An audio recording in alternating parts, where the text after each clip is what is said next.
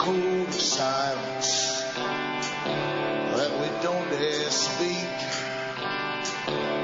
There's a wall between us and a river so deep. We keep pretending that there's nothing wrong. There's a code of silence and it can't go on.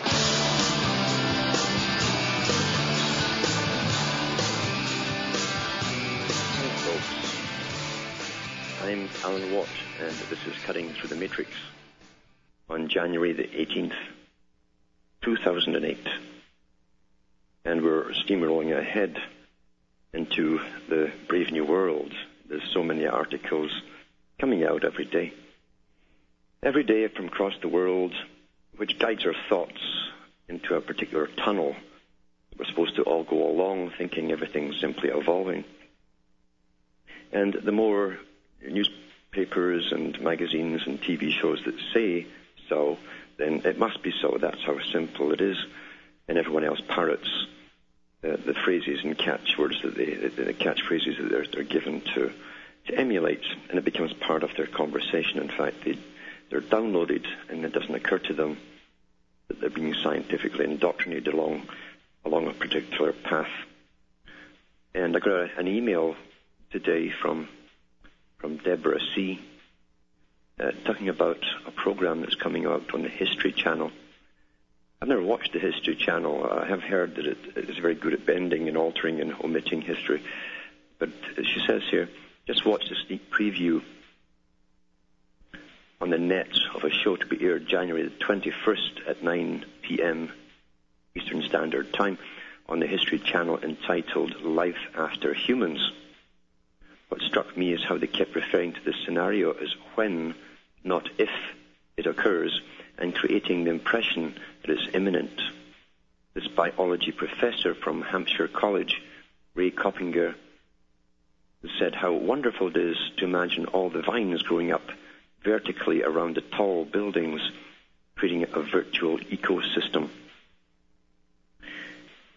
And then she goes on to ask, my question is what these gods will do afterwards for sport, after they've achieved their ultimate, this big orgasm of vines growing around big tall buildings, and after we're all gone. But that's exactly how this program will be presented in an excited fashion. You always find these professors come on and they're so excited, just like the same guy, I think it was Warrington, about the chip in his arm and how he could open doors in his garages and all the rest of it. And this would be a similar type program on how, the post-human era, when we're part cyborg or completely re-engineered, they have a new name for it, not humans, probably taken from Huxley's Brave New World. And you have special types of workers and so on. And you have the non-workers at the top, because the elite plan to bring themselves through and probably give themselves more life extension than they already have. But they technically won't alter themselves, definitely not their brain. They're not going to bring it down. They want to think. Since they will be leading and guiding planet Earth, they must retain their survival capabilities according to their own authors, like Charles Galton Darwin, in the next million years. So this is how they're presenting the scenario, as though it's all evolving along a particular natural path. And that's what Lenin said.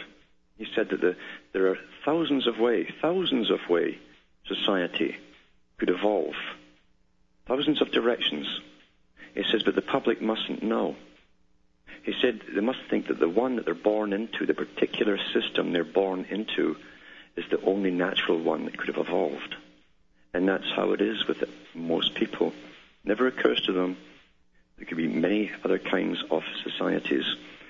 We're taught this is the only one. It simply exists, therefore it's natural, and it's going along to a particular direction that everyone knows about, with computer interfacing and so on.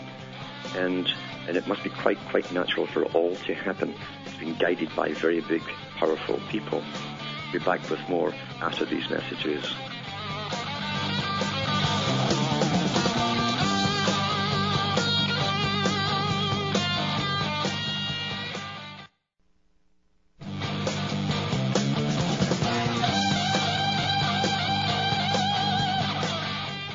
Hi folks, I'm Alan Watt, and Cutting Through the Matrix to show you, and trying to show you and teach you how society is managed and how our minds are managed and how generations are managed one after the other by very clever people who employ thousands of staff and think tanks to not only follow an agenda but make it work, make it be, as they say at the top, so mote it be, they say in Ohio Lodges. And they make it all come into reality. It's not difficult to do, really, if you think about it, because Lenin was very good. When you study the communist structure, they wrote about their structure copiously. They showed us how the different segments and aspects of society were all managed by various bureaucratic boards. And they explained these boards in detail too. And when you study it, you realize it's the exact same system in the West that they're using.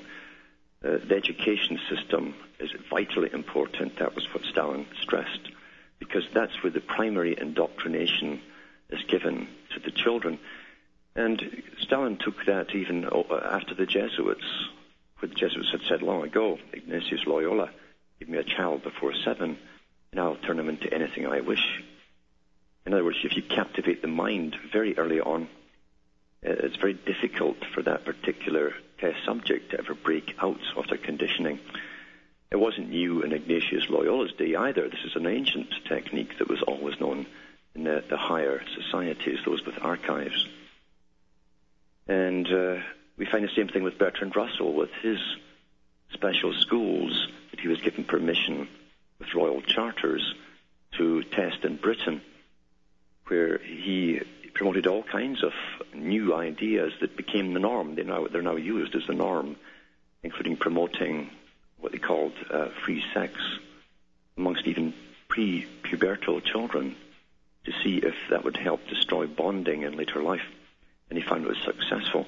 But he said the same thing too. He said, we, the aristocracy, used to go by Plato's model, because Plato had advocated taking the children from parents at birth in his book, The Republic, and the state bringing up the children from birth, so they'd never know their parents, and that way they could never, ever contaminate the children from parent to child. They wouldn't know their parents' old-fashioned ideas. But then he found with scientific indoctrination, with some of the first kindergarten schools, he said, we don't have to take the parents away. It's more economical for us to have the parents pay for the children's upkeep and take care of them, because we can now scientifically indoctrinate them from the age of 2 perfectly well. And when the child goes home, they'll disregard the input from the parent. That was known in 1920. And here we are living through it, where, again, under the guise of freeing the people, the male and the female and all the rest of it, and all the other wars we've had, gender wars and sexual wars and revolutions and so on and so on, people think they're actually winning something. And that's how it's meant to appear to those who go for debate, always go for debate when it concerns us personally. We want it. Everything works on the bait. They call it the mousetrap in the marketing. And you don't realize that it affects all of society down the road, because then the government steps in and becomes the new type of father. He's the father of everything. He's big brother. He's father. He's everything. But he comes with big conditions and lots of laws and rules. And he will then indoctrinate your child. So all you are is you just pay for that child's upkeep. That's all you do, really. And that's why there's so much confusion, because no one can relate to anyone else. The child can't relate to the parent because of the indoctrination. The parent can't relate to the child. Quite simple. And again, written about very, very copiously many, many years ago, 100-odd years ago, even further back. And we're living through it. We're living through the chaos that's been deliberately instilled, because we're living along an agenda and a plan. It's technically fascist. They just don't wear the uniforms in the Western countries, but it's completely fascist in its way of functioning. And the corruption at the top, themselves who are involved in it don't see it as corruption. They see themselves taking the herd, which is the general public, their tax money, and using it for their own big multinational businesses. They think that's the natural order of things, and they have made the legal system to allow themselves to do it. Like these big football teams and so on you have across the West, even the soccer teams, big soccer ones in Britain, you'll find that the owners of these clubs are basically paid by the taxpayer to buy them. Even their stadiums are paid for by the taxpayer and given to them. Not a bad deal. Anything else at the bottom doing that, it would be corruption and you'd be in the slammer. But you see the big boys make sure they run the legal system. And what they do is technically legal. It's immoral, but it's legal. Because we are the herd, and that's what we exist for according to them. Now we've got Jack in the UK there. Are you there, Jack? Hello, Jack. Hello. Hello. Yeah. Hi. My question today is: it's interesting what you've been talking about with all the indoctrination and such. I was wondering your opinion on how much the psychopaths know about those who wake up, because for all the bragging and boasting and planning, they haven't been able to stop it.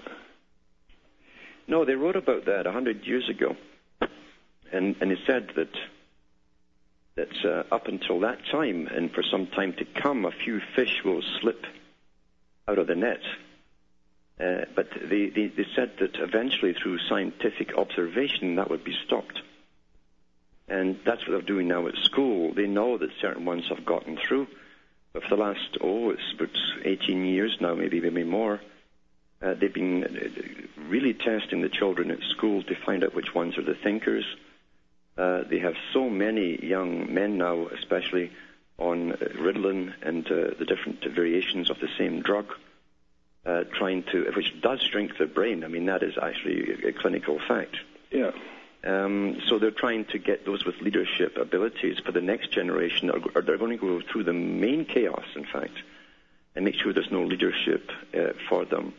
They want the passive ones only, the ones who are quite happy in school, in the collective system, where they all have consensus in the classroom, and no one is a dissenter with a different opinion. Those ones are classified as safe. But those who ask the questions, the ones who are out of the box and ask the questions others can't even think of for themselves, those are the dangers. So they're being drugged and even ostracized, and that's part of the technique in school. If they don't go with consensus in the group, they're ostracized by the group. They're shunned. Okay. So that's one side of it with the very young. How much do we know about those who've been doing it for a lot longer? What is their understanding of what the awakened ones are capable of becoming? They know that most people, and here's the thing, most people up until now, and even now it's still happening, the few who come through know they're different than the rest of the population. Some of them turn in on themselves, and very early on they'll hit either drugs or booze, and they'll try literally to calm and quieten their brain because their brain is racing. Yeah. They know that everything's wrong. They can't put it across to their friends. Their friends don't understand, so they blame themselves often. And so many of them burn themselves out that way. Other ones can manage to come through that and continue and become active in some way. A few will join the ready-made groups, unfortunately, which they think will speak for them, and then they find out they're actually got the same agenda as the elitists at the top. There's many ways. It must be quite hard for these people who've sworn a lot of oaths and made a lot of promises. Yes. To find people who are soaring above them, who've done no such thing. Yeah. And so did you think that would make them? I don't know. It's strange because you've talked about it in the past how much they hate the general public. Yeah. And they seem to have slightly less hatred for those who aren't as as dumb, really. Well, they have some kind of respect for those. Strange, isn't it? It's very strange. Yeah, it's a kind of respect, and it could even be beyond respect. They're also very curious. Yeah. That's another thing. Tremendously curious as to how you escaped the indoctrination, the inoculations, why it didn't affect you the same. They're very curious. That's what I found too. Yeah, it's interesting when you mention people who can't stop the thoughts. One of the things that helped me an awful lot was a kind of meditation where I was able to better control my own thoughts and, if necessary, just have silence in my mind, so to speak. Yes. Same with the mind of the eye, the way you can visualize things and hear things. Yeah. Sometimes there are techniques that can be natural, and depending on your personality, you can find your own one. That's even better. It works for you, and that's your little space that you can move into when you need to relax and be quiet. Indeed. I mean, the strange thing is about this, I am fortunate enough to know two people who are trying the same thing, and we're so different. We've gone off in such different directions. It's fascinating. But more than that, we can also talk to each other, and it only takes about a minute of questioning before we're on exactly the same wavelength. Yes. And at the same time, it's almost impossible for us to even say the simplest of our thoughts to those who haven't woken up. And it's not much easier to express yourself to those who flash with funny hand signals and all of that. It's they're not that much better at understanding what we're trying to say to them. But like I said, I am fortunate enough to have two friends who I can talk to, and it's well worth it when we do. It's quite amazing, because when you meet one of your own kind, you know it immediately. Yeah. It's like someone you've always known. And it truly is. It's an oasis in the desert. Yeah. Okay, well, there's music, and thanks again. I'll call you again. Thanks for calling. Back after these messages.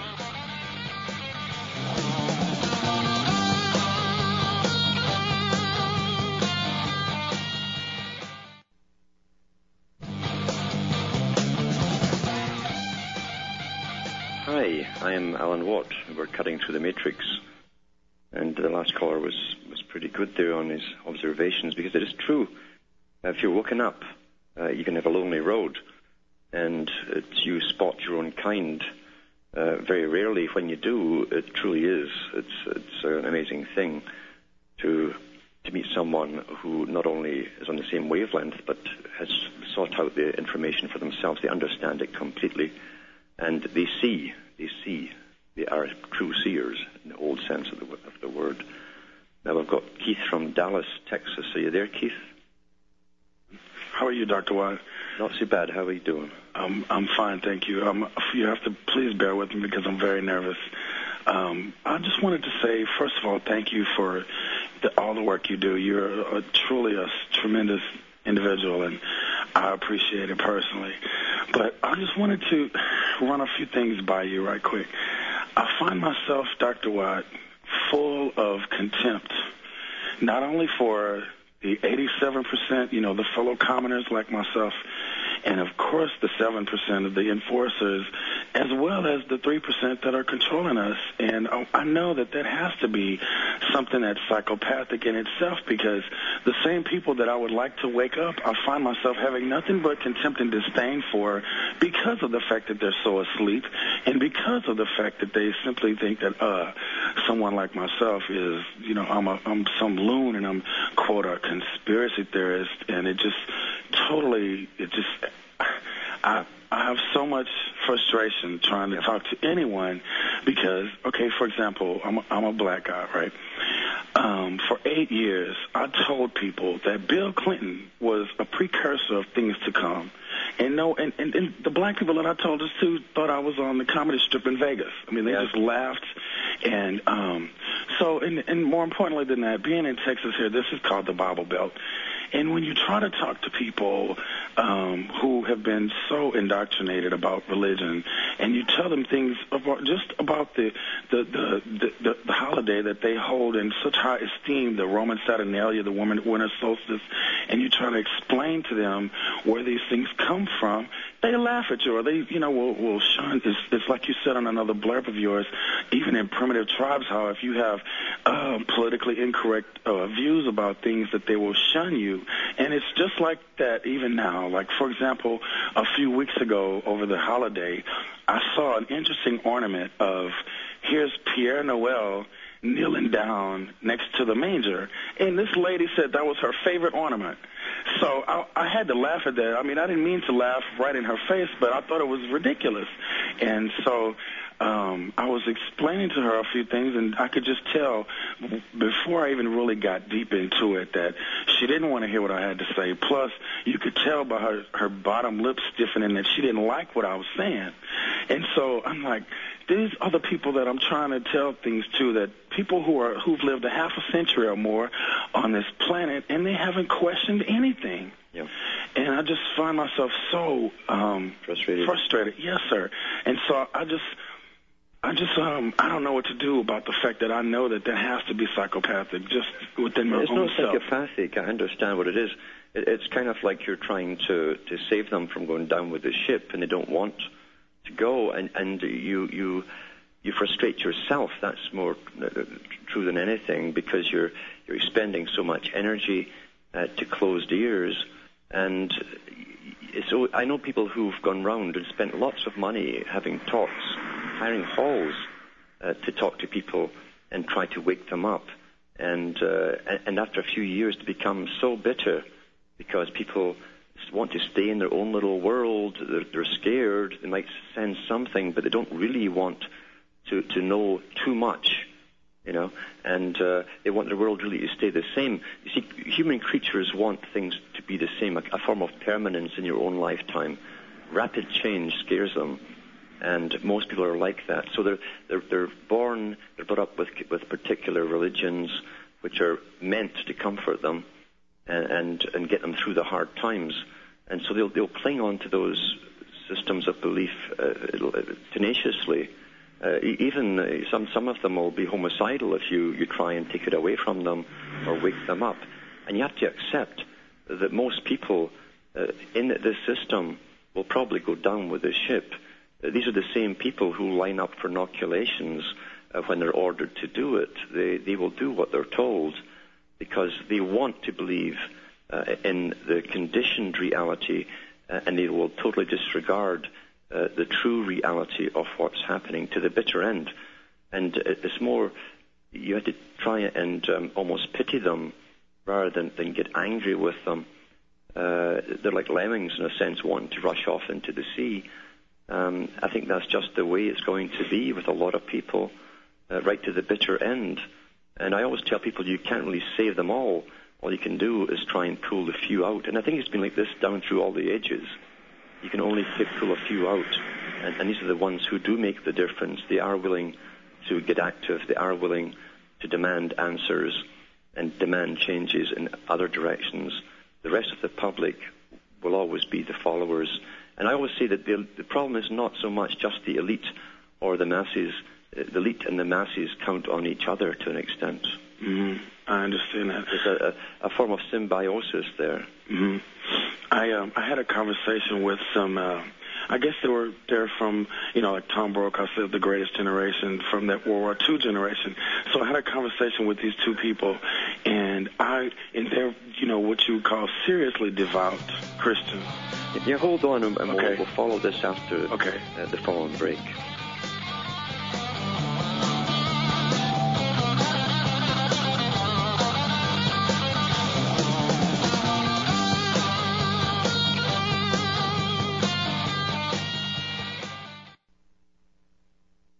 You're listening to the Republic Broadcasting Network, because you can handle the truth.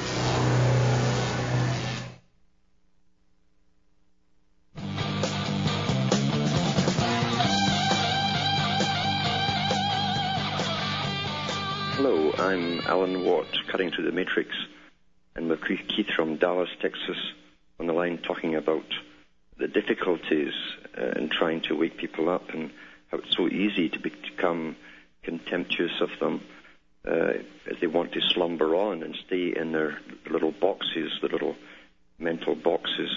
But you were going to say there that you had a conversation with a couple of them recently? Yes, sir. I had a conversation with some, I guess they're about 75 years old, and, they're very wonderful people on the inside. They're beautiful people. And but my problem is or they wanted to know actually why I felt the way I do, because of the fact that, there's so many African Americans who are, they act like they have the red phone to Jesus or whatever. So because I'm not, they wanted to know, and I was like, yeah, that's fine. They can pick my brain, and I'll be glad to explain whatever I want or whatever they want to know. If I know it, I'll be glad to tell them. Anyway, so I was talking about, we went back to Rome, and then we went to pre-Christian Rome, and then we went to Greece, and then we went to Egypt. And so I'm explaining all these things that I know it was blowing them away. And you know what? You know how the conversation wound up ending, Dr. Watt? They brought me full circle right back to pre-Christian Rome. Yeah. And that was it. And I was like, after I thought about it, because I brought them back to Greece and Egypt because I just wanted to see where they were in their own minds. And, they were honest enough with me, which is more than I can say for people younger than them, that they didn't know what happened before Rome. Mm-hmm. And so when you talk to people who are a little bit younger than them, and even down to my age or even younger, the ignorance is tremendous. Even in the people younger than them aren't even willing to admit that they don't know certain things, or they don't want to know, or they're actually expecting the Fox Channel news channel to tell them, or the big preacher out here named T.D. Jakes. The History Jakes. Channel, yeah. Yeah, they're expecting the preacher to tell them the things that I was telling them. And just, for example, the older people I was telling you about just a minute ago, I was telling the grandfather, the guy, that FDR knew about Pearl Harbor before it happened, and he was blown away by that. He just couldn't believe that somebody that was 45 years younger than him told him that, because I guess he's lived his whole life believing what, the bottom of level one reality, like you say, which I think that's very correctly, termed the bottom of level one reality. What you'll find, I found this, the people who went through World War II, still are stuck with initial propaganda that was downloaded into them at that period. They've never looked into anything afterwards. That it's almost like an inoculation. They call it taking. It either takes or it doesn't. And that initial wartime propaganda is stuck in their mind. It will never change. It's interesting, Dr. White. It's kind of like Alvin Toffler's book, Future Shock, where I'm in the halfway point in that book, and all he talks about is change. Yeah. That's all he talks about. And that book was written, I was like 2 months old when the particular edition that I have was published. And so I'm reading this book, and I'm 36 years old, and when I was 20 was when I really started questioning things. And the first place I looked was at the holidays, because the first place I started personally was in a Baptist church. But to have my associate pastor, Dr. Watt, tell me that, quote, I don't think you should be reading Revelation as soon as, because you just got baptized last week, so you shouldn't be reading Revelation right now. Maybe you should start reading in 3 John. And because the stubborn individual that I am, that's exactly what I did, was go right to Revelation, because I wanted to know why this person thought that I was, I guess, too young to understand what was going on. So that's exactly where I went. But I also had a problem with the fact that he had the nerve to even tell me that he didn't think that I should be starting there. Yeah. So I was just, that right there, I'm actually very, very thankful that he did that, because I'd be just as caught up in the bottom of level one reality like everyone else. But I really don't want to have contempt for my fellow commoners, because it's like you had said in another blurb, you have to have love for all.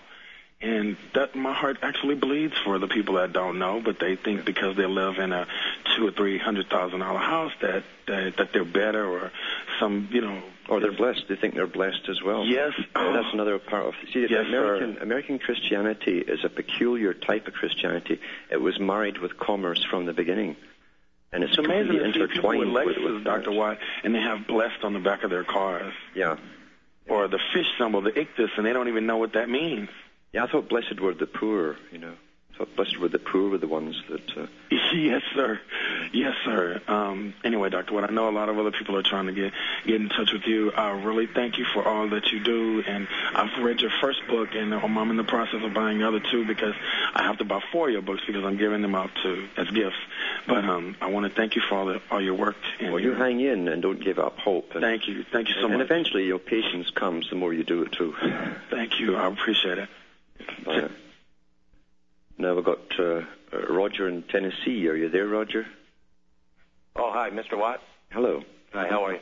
Not so bad. You're talking about indoctrination and media influence on people's lives and our culture, and it brings to mind some research I've been doing about the destruction of the American family. How it just within a 20-year period of time just kind of totally crumbled, starting in the 50s and then in the 60s with the women's liberation movement. And I know women get a lot of flack for getting jobs and causing this two members of the family getting into the tax structure and causing prices to go up. And Gloria Steinem, who was the leader of the feminist movement, worked for the CIA and the New Age. Yeah, and she used to spy on students in Europe for the CIA, and that's what got the MS magazine funded, the CIA. But like I said, like I was saying, how women usually have to carry the brunt of responsibility for that. But I look further beyond that, and just prior to that, in the 50s, I think was kind of the precursor that got women motivated to become independent, and that was two factors, one being Playboy magazine and the other being James Bond movies. I know that sounds a little crazy, but they went really hand in hand. I remember growing up, my dad used to have these Playboy magazines all over the place, and anytime a James Bond movie came out, it was always a big spread in there. And if you look at the James Bond character, he's this flamboyant womanizer who has this hard life. And if you read the books, he drinks like a gallon of liquor a day, smokes 5 packs of cigarettes, and then he goes shaken, not stirred. Yeah, and he carries, and then he'll beat up 5 guys. And men more or less created this fantasy world and emulated this character. And Playboy magazine, would have these spreads with the women, these unrealistic women. And that's where I saw men actually falling out of the family and having mistresses and wanting to have this kind of Playboy lifestyle. And it really, I don't know if I can use this word, but pissed women off, really. And I think... Well, it's a fantasy, wasn't it? The James Bond character, has been well analysed too, is a psychopathic character. Mm-hmm. The man can kill 10 people in a day and have sex every 10 minutes. Yeah. He doesn't have remorse, regret, anything at all. It's just he fulfills his instant desires, gratuitous desires, and yeah, he has no remorse or anything. So he's psychopathic. I mean, that's literally the character they're portraying as a highly successful man. Wears the bow ties, goes to the best places. Right. Well, I have no way of proving it, but it just. I kind of put the two together, and I just wanted your thoughts on this. Like, for instance, Gloria Steinem having these CIA connections, and it makes you wonder. The whole 50s, 60s onwards was funded by the CIA. The whole culture was funded by the CIA. Poetry, artists, musicians, novelists were all funded big time by the CIA and MI6. They had joint offices. One was in London. And one in France and one in Germany and in different countries. And they controlled the whole cultural industry. They financed the revolutions because they wanted a completely fragmented society that would end up being totally dependent upon the system, both male and female. And that's exactly what they've got. But there's no family left now to stand together to fight for anyone's rights. Yeah. So do you believe, because Hugh Hefner, who started Playboy magazine, he takes big credit for being this great pioneer, but it's my belief that he was probably encouraged or actually funded or financed by, like you say, MI6 or CIA to, this is just some kind of, plot to actually... Oh, I've no doubt. Again, this was written about before World War II. Mm-hmm. They talked about a future world in a series of lectures they gave at Sandhurst officer training for Britain, for the military. And they came up with the concept of total war in the 1930s. And they said if they can get another war going, that they would bring all the women into the workplace for the first time and make it the normal thing to do and have them dress even like men. So that was also part of it, to dress like men and then blur the distinction between the sexes. And once they were in the workplace, they would give them special rewards. buy material things for themselves, and that would further disintegrate the family for a post-war world. This is what they wanted. This is all talked about at top think tanks for the military, which only works on behalf of the elite. So they knew exactly the format to do. And then once the Cold War was started, they got the funding, they set up the cultural industry, and they guided all of it, all the left-wing and the right-wing. The radical left-wing groups you'll find now, it's admitted to, were funded by the CIA. Yeah.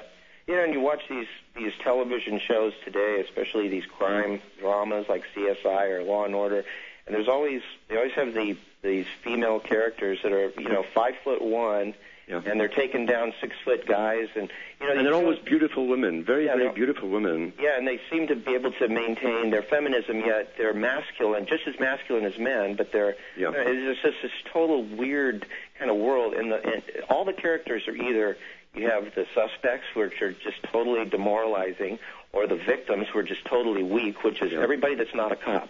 And the only person who's just the perfect person, who's got it all in control, who has the perfect balance, and the only human attributes are the police officers themselves. They're the only ones who seem to know what's going on and care. And it's just a weird. I remember what Jacques Ellul said: all police docudramas, all novels to do with police, all movies to do with police, or hospitals or lawyers are nothing but propaganda for the public consumption. I know you sometimes analyze movies, and I just wanted to suggest one if you haven't seen it already. It wasn't real popular, but it's called Soldier with Kurt Russell. Uh-huh. And he's a futuristic he's a futuristic soldier who goes into these conflicts, and I think you should really see it. It's just basically like the old Spartan upbringing, where it's in the future, but I can see this actually happening in the future, where they get children and they indoctrinate them into becoming just in a soldier. Well, there's no doubt. Your generation growing up now since 9/11, that shortly in a few years will be going into the military, and they've never known the previous system. They've thought it's always been under terrorism. Yeah. Yeah. So. Another good book to read is The Handmaid's Wife. Mm-hmm. To do with the feudal system, with the elite at the top and the constant warfare. Yeah. How they selectively breed their own offsprings to be the commanders. Yeah. And just one, and I'll let you go on this, but if you could comment on this, because I don't hear a lot of people talk about cigarettes, and I know the UN was really pushing to demonize people that smoke cigarettes, and of course there's health risks with cigarettes, but why do you think that they've gone on this assault? All of a sudden, people are smoking, and all of a sudden it's just... Well, there's an old saying that was put out there long ago by a top man who helped run the U.S. government, and he said, always look for... He says, for the public, there's always a very good reason for that things are done. He says, then there's the real reason. And when they go on a completely major assault with something like that, if you look for the real reason. Now, they're spraying you like bugs. The United Nations wants the population to drop. Yeah. And they have a Department of Population Control. Mm-hmm. They even have statistics for ideal population sizes and so on and so on. Mm-hmm. And here they want you to stop smoking while they spray you like bugs from the air and some global agenda, which they will not even talk about. So I think the smoking probably inhibits the absorption of the particular drugs. But there's also drugs in this stuff. It's not just the metallic particles. Wow, that's amazing. That's I've never heard that actual connection been made. That makes some sense, because I'd always wondered, if the whole idea of this global movement is to reduce population, you would think that they'd want you. They need cigarettes cheap. It's a bad thing. Yeah. So it's crazy. But hey, thanks for calling. And I appreciate all that. Thank you. Take care. Bye now. I've got Omar from Detroit. Are you there, Omar? How you doing tonight? Hello. I've been listening to you for a while, and I think you got some good information and everything. Uh-huh. I want to say I've been talking to my people for like almost 20 years now, trying to wake them up. And it's now just finally, last couple of years, they've been talking about Umar. Everybody been asking when you going to come up here. They see what's happening. Yeah. So I want to tell the brother, just keep talking to them. They're going to see it. You're going to see what this new world order is all about. Mm-hmm. And then, like you was talking about James Bond, I had a revelation. All the bad guys, Dr. No, Goldfinger, Oddjob, all of them was actually the good guys. Because according to what we see in the world, Britain and Israel and America is the greatest troublemakers on the planet. Yeah. Mm-hmm. And as far as religion go, I was born into a family of Jehovah's Witnesses. I never could accept it. I'm the only one in my family that studied Islam, but I never converted. Really, I just kept the name. Yeah. And because, once they started talking about Muslim terrorism and all that in the 90s, I kind of got away from that. Mm-hmm. As well as the fact that I knew that Muslims were about to be targeted because they were being defamed and everything, demonized. That's what I mean. Always demonize the enemy before you attack them. Right. And like I say, I've been doing this for 20 years, trying to talk to people and tell them, hey, we got to get ready for this thing. They got population reduction plans, this, that, and the other. You need to get ammunition, food, stored up, plenty of weapons, everything you need, so you won't have to be in no bread lines and stuff like that. And people was laughing at me and this and that. Now they can't wait till I come around. Yeah. Find out what I got to say. That's the way to go. And I'm also the commander of the Black Panther militia in Detroit. Mm-hmm. Yeah. But it's good that people are, at least now they're willing to listen. Right, but I want to say if it wasn't for people like Bill Cooper and you and various others, I wouldn't even know this stuff. Yeah. So thanks. Thanks for calling in. Thanks for calling and calling again. Back after these messages.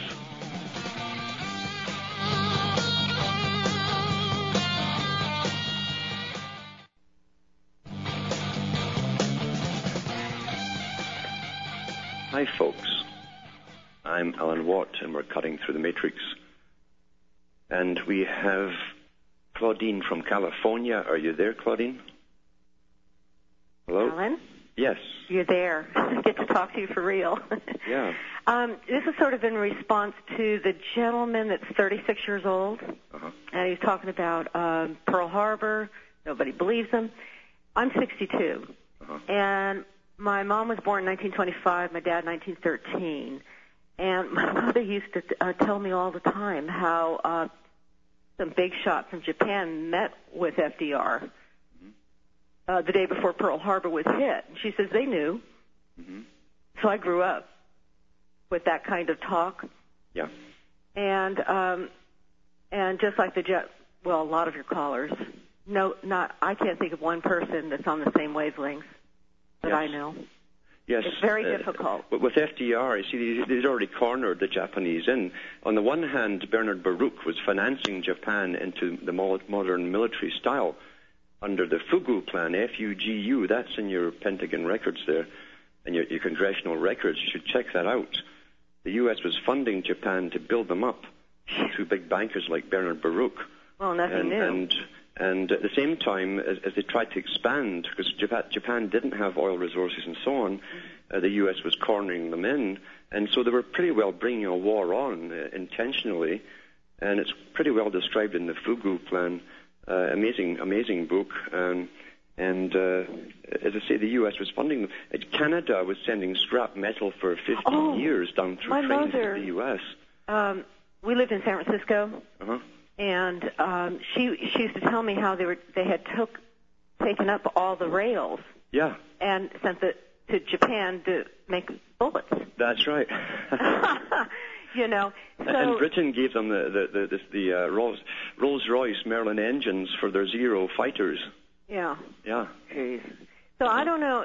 I'm the oldest of 5, and I'm the only one who sees the whole, does see the whole picture. I'm not afraid to learn more. Mm-hmm. I can't talk to anyone in my family without them cutting me off. I just talked to my youngest brother, and he's a staunch right-winger.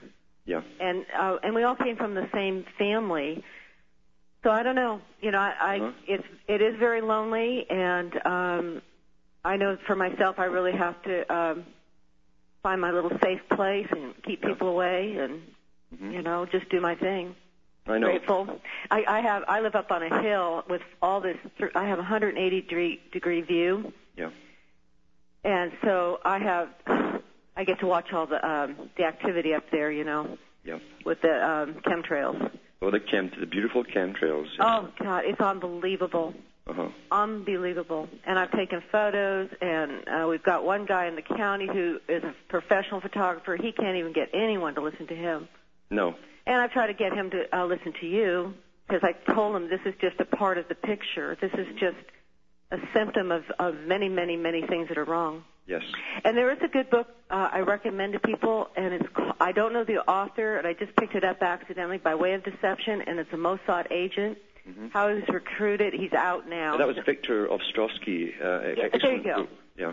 Yeah, and it kind of... He also wrote The Dark Side of Deception, and it's a fascinating story. I didn't read that yet. Thank you for reminding me. Yeah. Yeah, because that's a real picture of here and now and how they operate. Well, he worked in the Mossad. He was recruited in Canada. Yeah. And he tells you the true horrors of these psychopaths that run the secret services. Yeah. And what they really, really do. And it's just atrocious, yeah. Yeah, and it just reminds me of Pearl Harbor and all these other things that are going on. Yeah. Anyway, it's a trip. It is. And I listened to C-SPAN today, Paulson. Oh, my God. That's sad, isn't it? Well, what they're trying to do is ease the fears of the American people. And they're just going to put another little Band-Aid on, and we're just going to get deeper and deeper. It's unbelievable. And I've been involved in real estate. 2005, I was telling people, do not buy. I didn't make I never make much money because I don't lie and cheat or steal. Yeah. So I told everybody, you know, they come to me, and I said, don't buy. They all bought. Not one person, except for my daughter. Global supplier of the finest natural. Are you there? Oh, we've been cut off. That's all right. Apologize to me. Everybody else still thinks the market's going to come back. Yes. And they're nuts. They're absolutely nuts. Yeah. Yeah, I mean, we've seen a huge drop in price here. I live in... Okay. Oh, apparently we're going off the air. I don't know what happened with the music. Anyway. So maybe I got the best call of the evening. Yeah, you call in again. You call in again. I will. We'll talk to you. From Hamish and myself, it's good night, and may your God or your gods go with you.